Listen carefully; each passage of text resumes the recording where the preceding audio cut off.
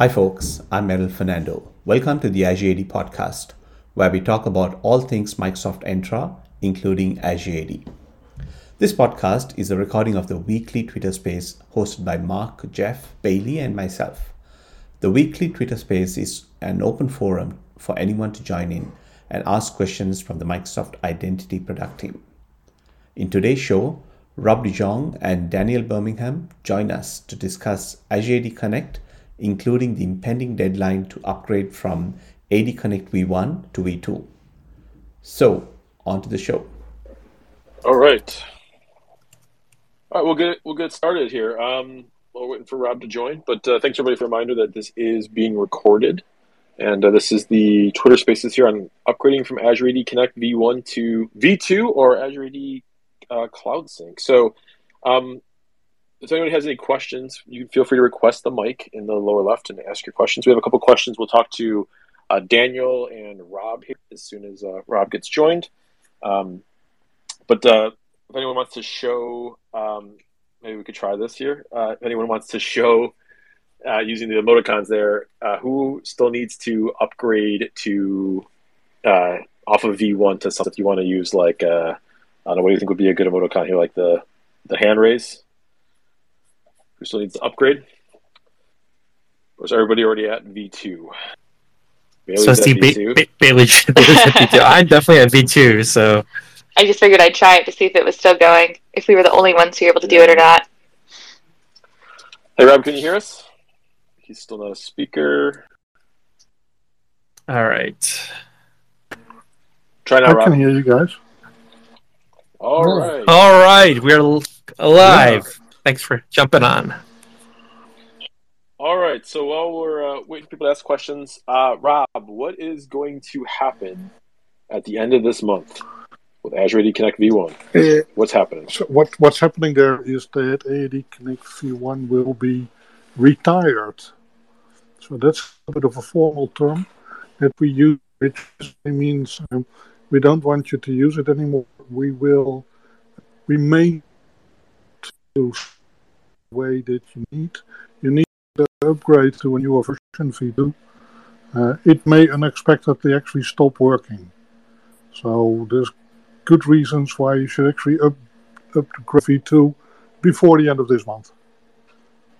Okay, so it's not going to just stop working on September 1st, but you would be out of support, and it may break. It may break, yes. I mean, and these are things that are not under our control.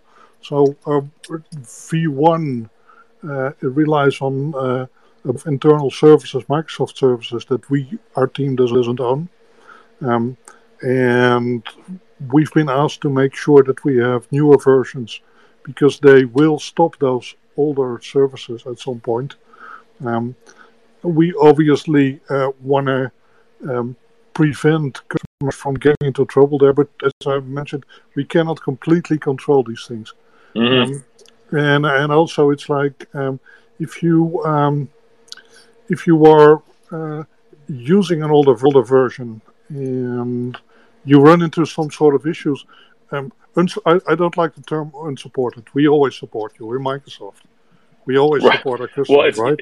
Best effort support, right? We do our best to try to help you. Exactly. We will always do our best to help. But it may mean, for instance, that we have no better solution than you need to upgrade to AD Connect V2 first. Mm-hmm. And that may not be something that you have planned or that you can immediately do, which means it could disrupt your service. And that's my warning, basically. Like, hey, make sure you're upgraded before we get into trouble with you. That's basically the story. Okay.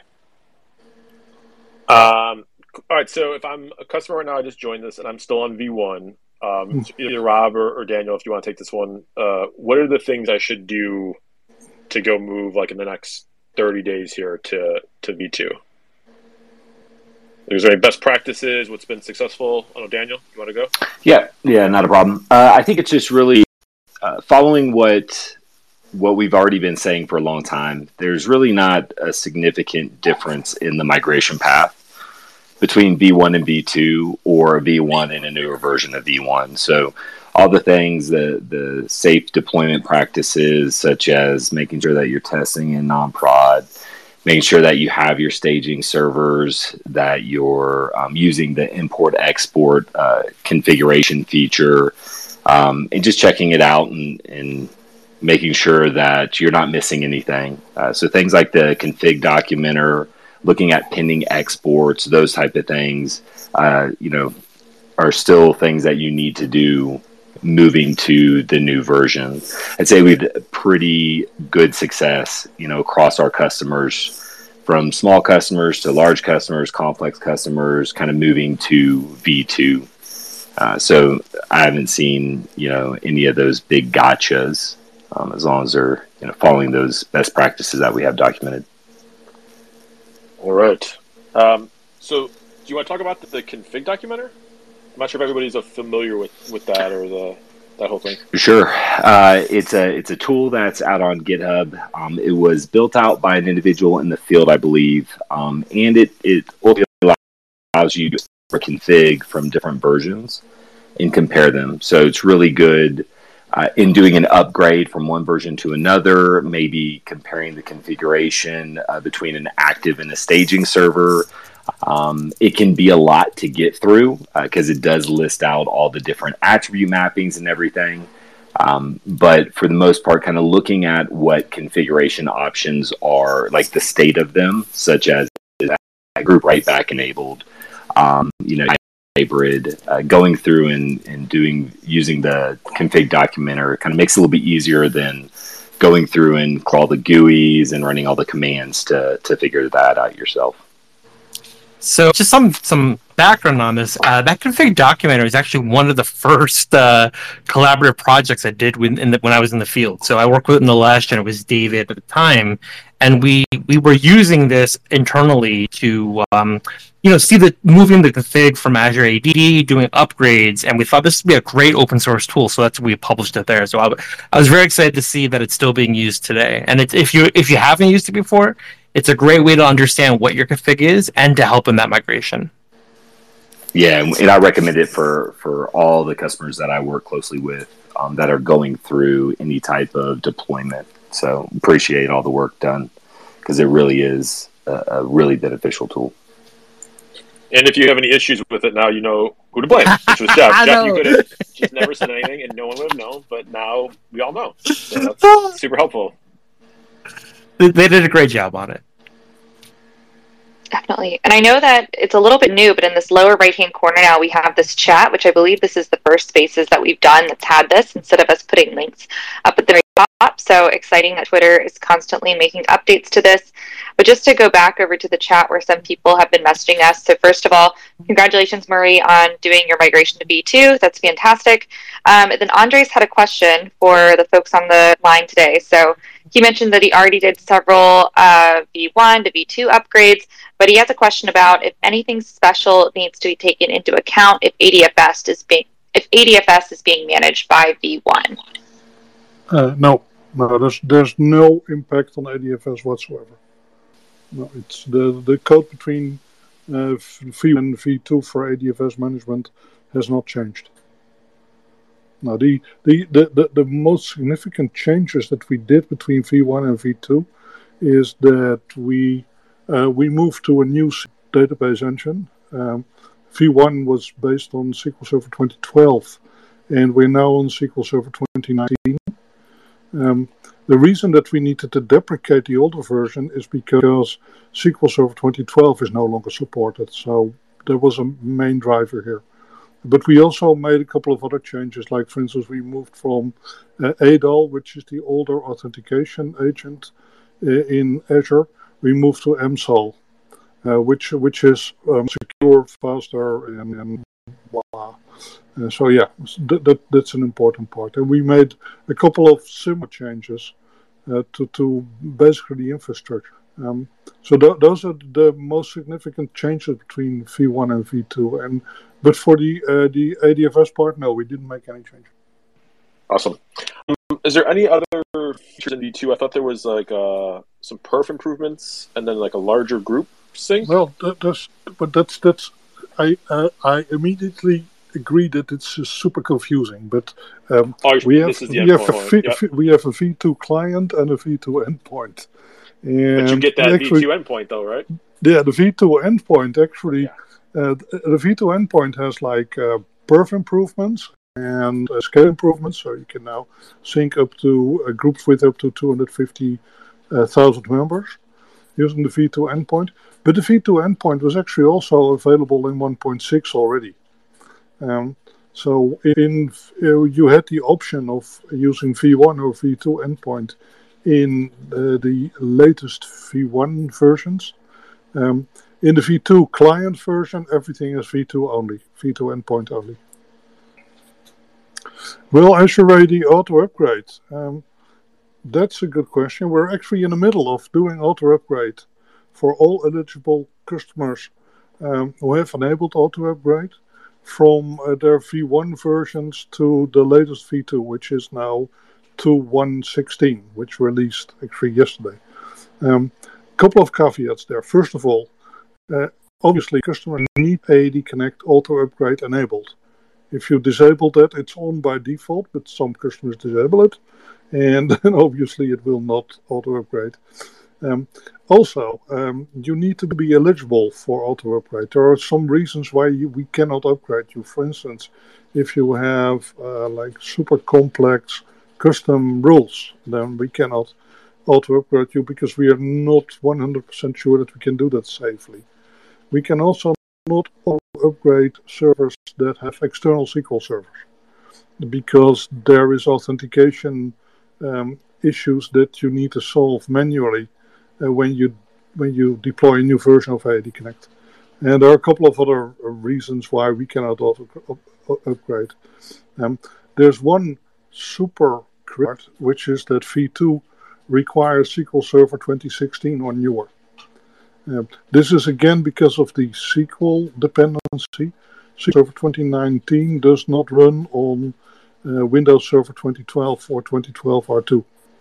And so if you're on an older version of Windows Server, we cannot auto upgrade you either. And you need to upgrade to Windows Server 2016 or newer first. And I believe 2012 and 2012 R2 officially go out of support next October, I think. I think so, yes. But since SQL Server does support it, right. AAD Connect cannot support it anymore. Yeah. Got it. So Rob, just to, I think some of my customers may be a little far back in their AAD Connect V1 version. I think they follow the practice of if it's not broke, don't fix it, and it just kind of like runs in the background there. Yep. Is there a way I can tell like how far back I am on the versioning, and does it matter if I'm like really if I'm 20 months out? Can I go to V2, or do I have to do like something more current and then go to V2? So, great questions. First of all, how can you find which AAD Connect version you're actually on? Well, that's a great question. That's why I asked it. You go to your server, go to the AAD Connect server, and look at the installed programs. If you look at programs and services there, then you will see the AAD Connect version. That's the quickest way to find out. Alternatively, you can also run the AAD Connect wizard, and it will also tell you which version it is on. But the programs folder in your Windows Start button is probably the easiest way to find the version.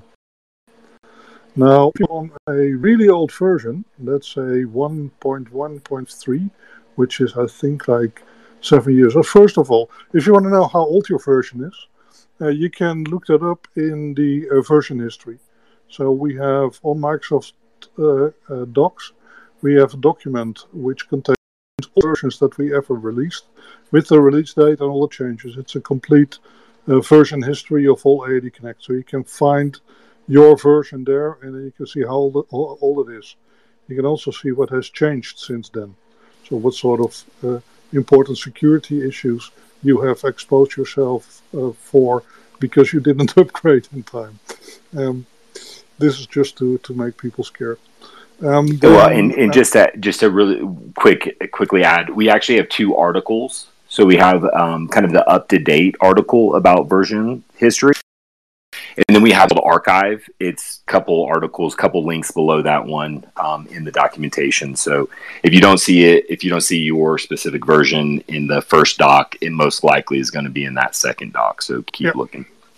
Yeah. And just a reminder, we are sharing links we talk about in the thread of the show, so they should appear. So if you're listening to this later, you'll find them there as well. So Awesome. just wanted to mention that. Thank you. Yeah, it's a new feature, so we're learning as we go here. This is Cool. So now the question like that is from any version. Well, I think I have two answers for you. First of all, yes, we test upgrades from any version, any old version, to the latest one. We've tested that for all versions that ever came out. So one of the things that is going to change when the old versions retire is that we are no longer going to test that. So we will only test recent upgrades. But right now you could upgrade from any older version to the latest one. Technically it should work, but there's a but. And the but is that if you have like a really complex old environment on a let's say a server version which is more than 5 years old, I would not actually do an in-place upgrade. I would always do a swing upgrade, just to make sure that you can compare the outcome and see how things have changed, because things will have changed, and if you're still happy with the result. So yes, you can always upgrade. Technically, it should not be a problem, but your configuration may upgrade unexpectedly, and so you need to verify that. Daniel, do you have anything to add to that? Yeah, so if you are coming from a really old version, you're going to see a lot of changes, right? The further back your version, the more changes we've made, the more things that you're going to have to reconcile. You're going to see a lot of changes if you're going back from, I think it's before 1.432. You might see a lot of device objects be deleted, and it's completely expected. However, you might not anticipate it. So one of the things usually when doing an upgrade you want to do is looking at pending exports, right? It'll help you if you see a bunch of deletions or additions, maybe the OU scoping is wrong. Those are good indications of that. And so when you go through an upgrade, from so far back, we might have found a way to make everything more performant or more optimal by not syncing certain types of objects. And that's exactly what we did with some of the devices. So just be cognizant of that and understand that some of that stuff is expected. You might also have made modifications to the default sync rules, something that we supported early on that we no longer support. Nowadays, you go in, you clone the default rule to a custom rule, and you modify that custom rule, disabling the original. In the past, you could actually make modifications to defaults, and so you'll see those popping up if you look at the sync rule editor. So those, you just need to make them custom rules. They'll be in addition to the default rules that are applied with the newest version, but they'll kind of look a little bit out of place. So those are things that you'll need to take into consideration. And then I think the last thing is that support for large groups. So when moving to the new V2 endpoint, you will see some performance gains, most likely see some performance gains. But with that, we're also supporting larger groups, which might take more time to actually process. So it's a possibility that performance gain is negated by the addition of processing new larger groups. So just kind of be aware of those as well. So I wanted to circle back to something that one of you mentioned. You used the term swing migration, and people may not be familiar with what that really is. So does anyone want to describe what a swing migration is in an AAD Connect context? I actually think Daniel has done a lot of swing migrations. Sure. Right? I can So definitely. You can do that, right? And it's my favorite. So prior to my stint here at Microsoft, I worked as a customer and worked in FIM and then, Dirty Sync, all that good stuff. And, it was always problematic, especially in FIM early days, to actually set up a secondary, backup server or servers in a different environment. And so once the whole Swing migration concept came up, I think I was really excited. And so I almost always recommend it. But essentially, it's just setting up that new staging server. So set up a new server, export the config from your production, your active server, import it into the installation process for that new server. Go through the process, like I said, use the config documenter, compare the configs between the active server and this new server. Go through the process of setting it into staging mode and then doing a couple syncs. So you'll do a full sync and delta syncs, and then go through and look at the pending exports. So you can look at that through the synchronization manager, or you can use the CS export analyzer. Either one of those, and they should be documented in our documentation. But I'll give you an idea of what the expected output's going to be. What impact is it going to have? It's going to add a bunch of new attribute values or just new attributes.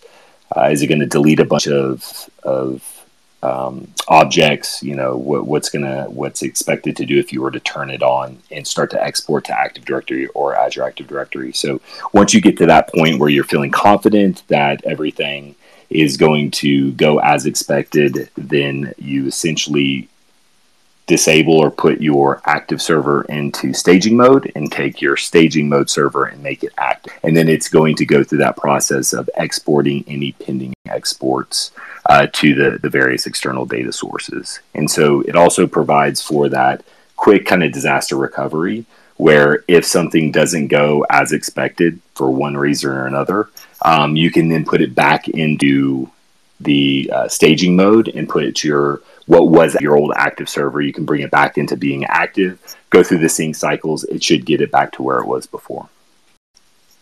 So that's kind of the gist of Swing migrations. I've seen customers that have 4 different servers and active with 3 staging. Kind of depends on how risk averse you are. Especially with a really large jump in versioning, it might be good to have your old version active and staging, setting up 2 new staging servers with the new version, and then kind of migrating that over. At that point, you'll always have a backup no matter which version. And then once you've kind of tested out and tried and true that new version, let it run for a while, then you can start that deprecation process of those old servers. Maybe turn one of the 2 into another staging server, offsite staging server or something. It seems to be pretty successful.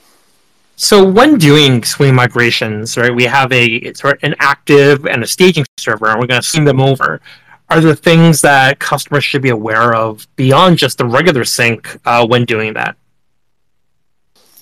The biggest one is probably the password. So when server is in staging, even though it might be configured for password hashing, it's not actually synchronizing the hashes. When you switch it over to being an active server, it doesn't know where it left off. It doesn't know what hashes have actually been synced. So it's going to go through that password hash sync, like full sync process. And if you have a very large environment, that might take a while. That may impact some of the password write back, password changes being synced back up. So that's the biggest one that I can think of. Yeah, that's the one that I've seen most, is when they're doing that. The path may have changed. On-prem will have to wait in that queue until they get up to the cloud. But usually if you're planning that, it's in off hours, so it's not that big of an impact. I want to remind folks as well that even though we have the chat going, you can request the microphone on the bottom of your screen. So if you do have a question and you want to speak to one of our guests here today, you're more than welcome to do that. We'll preview and send you up. But also, now that we have this chat feature, feel free to do that as well if it's more accessible to you. I do want to call out that Nick has a question about whether the same sync account is used in a Swing upgrade or if a new one is created. And he's specifically wondering about MFA exceptions with that. Which sync? You're talking about the Azure AD sync account, I'm assuming, since you mentioned MFA. So it will be a new server. I'm sorry, service account. So you will have to add it to your exceptions. If it's the Active Directory service account, you can use the same one. Hopefully that answered it correctly. Gotcha. Nick, if it didn't, feel free to comment or request the mic, and we can continue that way for folks to continue asking their questions. Looks like you just requested the mic, so clarify something. Go ahead, Nick. Perfect. Here you go. Hey, yeah, sorry.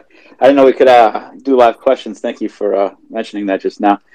So, yeah, that was it, the Azure AD account. So, easy enough. I'm a lagger. I haven't done it yet, so got to get it done. Going on vacation in a couple weeks. You're the one. You're the one that hasn't done it. Everyone else has done it. Well, I was going to do it last week. Then you guys set up this meeting, so I was like, I'll wait, see if there's any gotchas to learn. That's not a bad approach. Learn it before you hit it. So one thing. So when we talk about excluding MFA, how are customers going into the CA policy and designating the sync account? Are they using the ability to exclude roles like the on-premises sync role? I think it is from the CA. I'm curious how customers are doing that today. How I did it, I exempted the account itself. I didn't do the role, but it was in the early days, kind of figuring out the Azure AD stuff. So it was like, oh crap, it broke. How do I fix this right away? So that may be definitely a better way to do it now. But yeah, most of the customers that I've worked with do this. They're excluded directly, or they add it to an exclusion group. Yeah, I've since moved my MFA exemptions to groups, but that one is directly in there. I didn't want to mess around with it, so I'll do it alone. But I'll move it now. All right. So another thing that we've kind of talked about with some of our customers is moving. So for Robert, Daniel here. So if I'm on V1, how do I know if I can move to Cloud Sync and just not go to just move to new? I guess, do you want to explain what Cloud Sync is? I can explain what Cloud Sync is, yes. So Cloud Sync is our next iteration of AAD Connect. So, which basically means that instead of you deploying a server on-prem with all of the data there, you just deploy a lightweight agent and we'll do all of the heavy lifting in the cloud. And the lightweight agent can basically turn on-premise AD, and it will just communicate with our cloud backend where all the real work is being done. So CloudSync is being built on. We started building CloudSync, I think, like 4 years ago. Knew that we had like a ginormous task ahead of us because AAD Connect, obviously, it's been there in various different forms for almost 23 years, I think now. So there's like ages of coding going in there, and it's not something that you very quickly can migrate to a complete new cloud environment. We're working on that. We haven't completed that work yet. Let's be very clear about that. We currently have the most basic functions, syncing users in groups. You can do that. We've added stuff like syncing passwords. We are very close supporting a couple of more features, like for instance Exchange Hybrid, for which we are starting public preview, I think next week or the week after. Self-service password reset, we are going into GA next month. So those are things that we're working on. There's a bunch of other features that we haven't completed yet, actually all documented online. Now, the good news is that the majority of our customers that deploy AAD Connect today could actually also use CloudSync. I actually just looked at the usage patterns of that have recently deployed AAD Connect, like let's say in the past 30 days. 80% of them could use CloudSync instead. It's up to us to actually make this more clear. But there are obviously cases where you cannot use CloudSync yet. So like, for instance, if you need device sync, we don't do device sync yet. If you want to exclude certain OUs in your configuration, we cannot do that yet. If you want to filter on attribute values, same thing. We cannot do that yet. These are all things that we're working on. We'll get there. It'll take quarters and probably also years before we have finished our complete migration here. So that's the story right now. Want to know if you can use CloudSync? Go to the CloudSync website and see what features we support right now. And if you're in doubt, just reach out to us. Let me know. I can quickly review your environment to tell you if you go to CloudSync today. And I was just adding the guide on how to pilot CloudSync along with Azure AD Connect. I added a chat link there. So if you're looking to do that, it's a great step-by-step or guidance on that scenario. It's really interesting. I didn't realize it was that large. I mean, I think because Jeff, Bailey, Merrill, and Daniel and I, we work with a lot of very large and complex customers. We know there's still quite the gap there, depending on some of the stuff you talked about, Rob. But that's really awesome that 80% could move to CloudSync. Murray, you requested the mic, and I know in the chat you had said that you have successfully upgraded to V2. So do you want to unmute and ask your question, or do you have a comment? Yeah, so the way that I got to V2 was apparently against the rules. I missed the note saying that I shouldn't do the upgrade in place on a server 2016. So then quickly did a swing migration to server 2022 and built from there. Seems to be fine.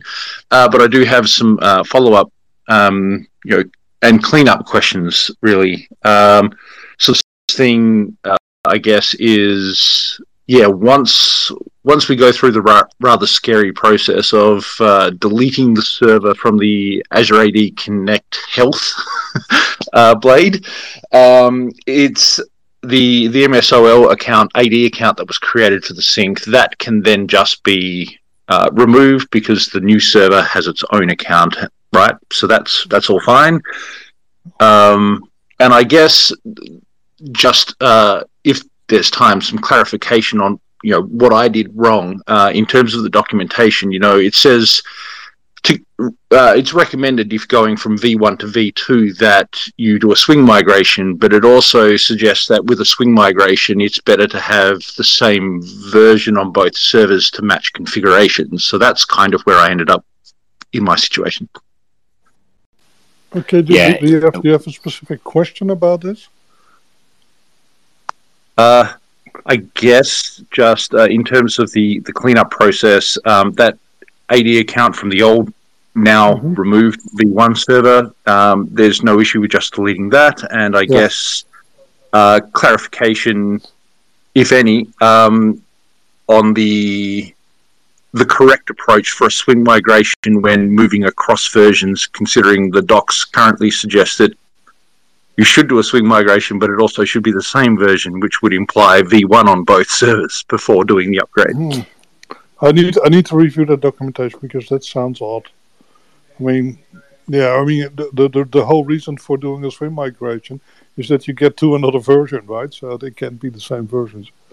Yeah, and prior to V2, the whole V2 does add kind of some complexity to it. Prior to that, I would a lot of times recommend a customer, especially if they're jumping a lot of versions, to go that route. So if I'm on 1.545 on the active server, I would probably first recommend they install that on the new server, do that comparison, make sure everything looks good, and then do that upgrade on that staging server, and then cut over. It just helps with the validation process.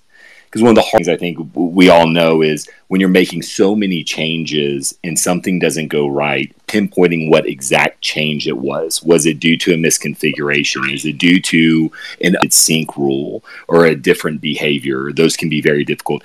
In the V1 to V2, I think it's a little cloudy because you don't necessarily want to do that in-place upgrade. But in general, I think those that recommendation kind of still holds some value. and that's one of the don'ts that I have kind of as a recommendation. Don't try to do too many things at once. Working with some of the customers who kind of went from an old version they didn't want to touch. They had a bunch of things they wanted to get done, but they never wanted to touch it. Doing all those changes plus an upgrade all at the same time can lead to a lot of confusion and a lot of additional complexities with troubleshooting. So I'll usually suggest, okay, go through and test, maybe a few changes separate from the version upgrade. Try to keep that version upgrade, as restricted to just that change as possible. There might be things that you need to do, like changing to a GMSA if you're going that route, because you can't do that after the fact.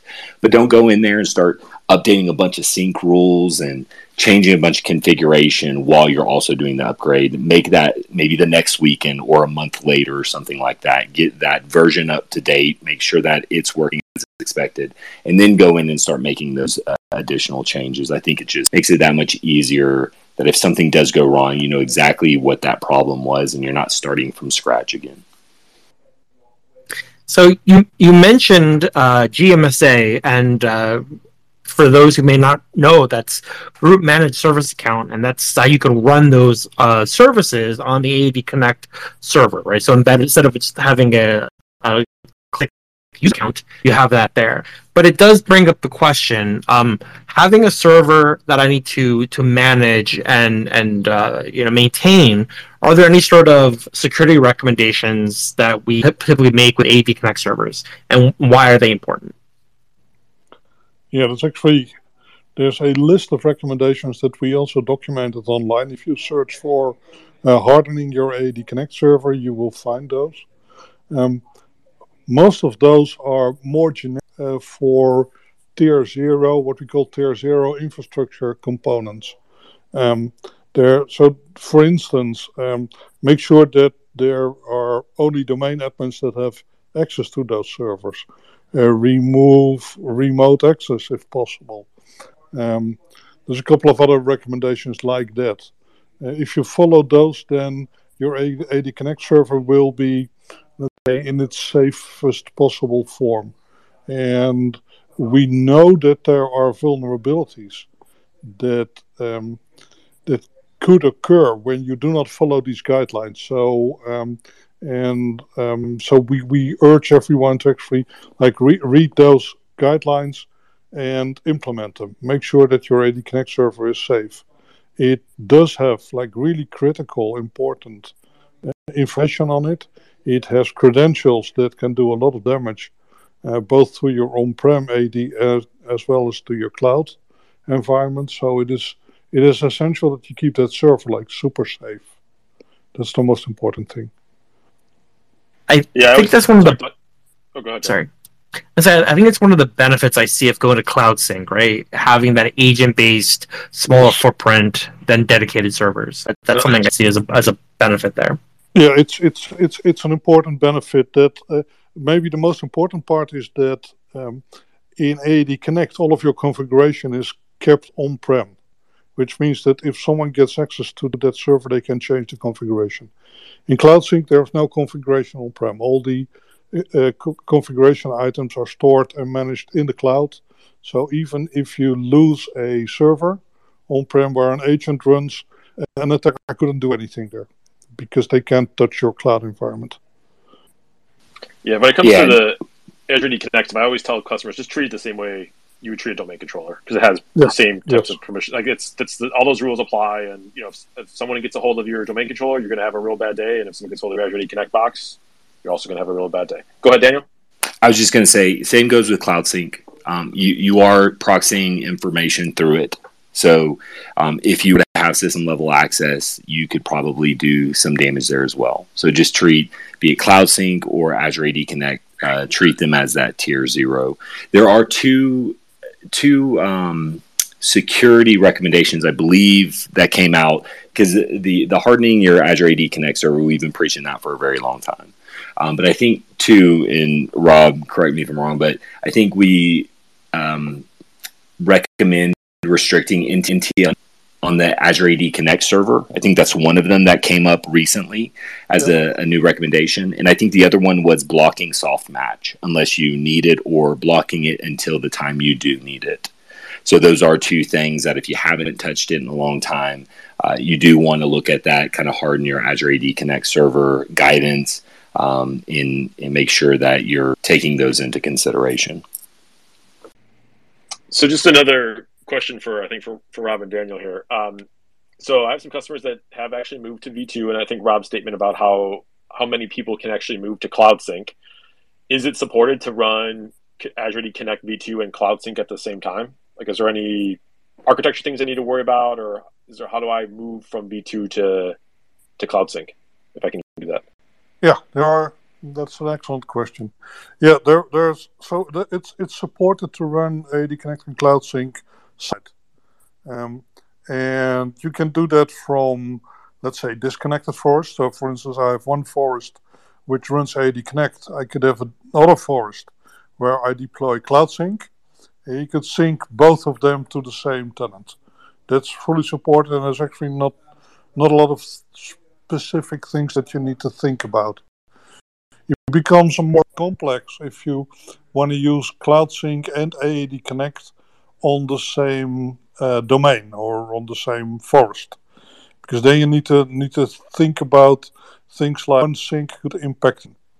This is specifically true when you think about how are you scoping these things.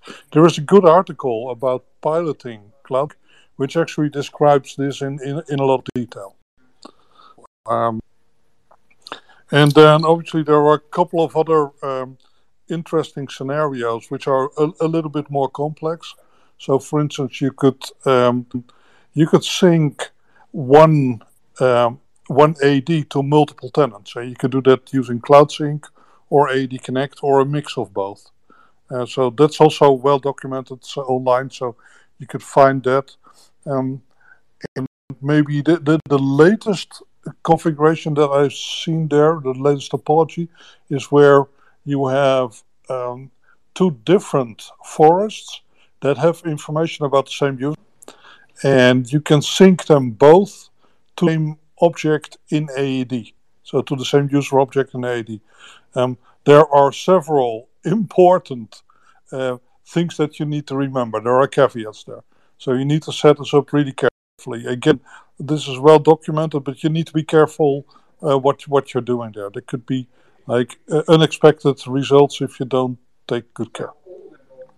But in general, yes, they can run side by side as long as you as long as you are careful with what you're doing, and obviously before you deploy it in production, always test. Yeah, that's really interesting. I need to talk to a few more of my customers. I think the Cloud Sync is a little closer to them than they maybe probably realize. So that's really good. Just a reminder, if anybody has any questions here, you can request the mic in the lower left. We have about maybe a little over 10 minutes left. So let's kind of maybe wrap some of this up a little bit. So I'm on V1 today, and I need to get to a supported version here by the end of the month. So my steps should be, so first I should see if I can just move directly to Cloud Sync. That probably the first step, Rob? Yeah.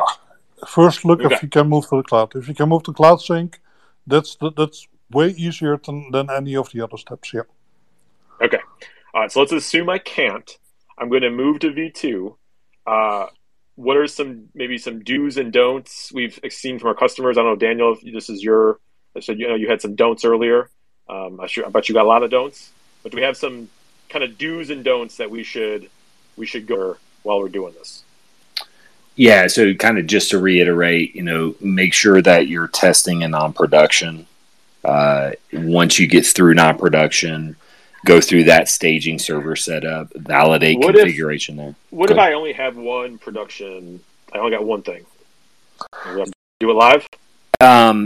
So, we're always going to recommend build it out. Yep. And when you say, when you non-prod, you mean the swing type, or do you mean a non-prod? No, I mean a true non-production environment. I'm talking about a non-production Azure AD tenant, non-production Active Directory. I know it's a lot. to ask its servers, its management, maintenance, and all that stuff. But it really does help. There are certain configurations that are at the tenant level that cannot be truly tested with a staging server. So, that non-production will prove worthwhile in the long run, because this is managing, a large amount of your identities in Azure AD, which then of course provides access to mission critical systems like Exchange. You are totally correct. And I think there's the old IT joke that everybody has a test environment. Some people are lucky enough to have a separate production environment. So that's good to go. All right, keep going. Okay. So, of course, then going into that staging, make sure to use those tools that are available, the Documenter, the CS Export. Where we see some is missing configuration steps. Ultimately just trying to rationalize every change before they move forward. Sometimes that's kind of that analysis paralysis, where they're looking at the Documenter and they're trying to understand why every single default, every change to a default, at that point, I think you just need to rely on the expected outcomes instead of trying to analyze every single sync rule, because most of our upgrades through the years are going to include some sort of change to a sync rule. So trying to rationalize them and understand that before moving forward can kind of get you stuck, I guess, is the best way to put it. And then for a lot of customers is going in and understanding, and this is kind of maybe a best practice just for in general. When you put a custom sync rule in place, document it well. Many times I talk to customers and they have no clue why they have custom sync rules in place. They don't even know if those custom sync rules are even necessary anymore, but they're so scared to touch them. So luckily having these non-prod allows you to test removing them or test understanding what they're doing in the environment. But, just making sure that if you're going through and you're creating, those customizations that you're documenting for those folks that come after you, because these products do span years, and as they get handed off, a lot of that knowledge goes out the door. So that's some of it. And then, once again, don't try to make too many changes at once. Don't go in and try to correct everything that you've wanted to do in the last 5 years, but you haven't done all at once. Kind of take it a little bit at a time so that you can control process and you can troubleshoot through any issues way easier. Rob, I don't know if you have anything. Yeah, Rob, anything else, Dad? No, I think those are the important things there. Yeah. Perfect. Matt, you requested the mic. Go ahead and ask your question. Yeah, Mark. Hey, so I've got a staging server up and running. I'm getting ready to pull the trigger. And I'm curious if SSPR, is that self-service password reset? I'm curious if that sucker is going to die during the sync. I felt like it did last time around, and we had like a 24-hour sync cycle last time around. And that was a long time for SSPR to be dead. Is that normal for that to go down? No. It will. I'm trying to think. I know in the versions, what it would do is it would go through that password hash sync, like full sync, and it would queue them up, and you'd see impacts to resets. I'm trying to think if that's still the case. So it might be. Because I remember seeing like 1 million application log entries for passwords being synced. The hashes being synced. How large is your tenant? Like, how many users are we talking? It was like 1.1 million, somewhere around there. There's one individual that I talked to internal who has recommended, and we need to verify if this is supported or not. But there is a way to kick off the password hash sync before it becomes a production server, and I think the caveat is you may have to make that staging server a production server and make sure it does no syncing whatsoever. So we'll need to get back, because I do know in those very large cases, you can't wait 24 plus hours to get password hash sync, to get password reset back. So yeah, maybe we'll take that back and do a little That's a good investigation. Yeah, I think Danny Zollner was the one that had brought that up, so I'll ping him. All right. Anyone else have any last minute questions, or is anyone, if you want to use like the emoticon there, that they're going to do they've been waiting for to do the V1 to V2 or to Cloud Sync upgrade, and you're waiting for this, and this hopefully helped you out. You should see we're about to wrap it up. Any Rob or Daniel, any last words here? Well, I can only keep on repeating, please, everyone, make sure that you're on AAD Connect V2 before the end of this month. I think we've said that 1,000,000 times already, and we'll keep saying it 1,000,000 times.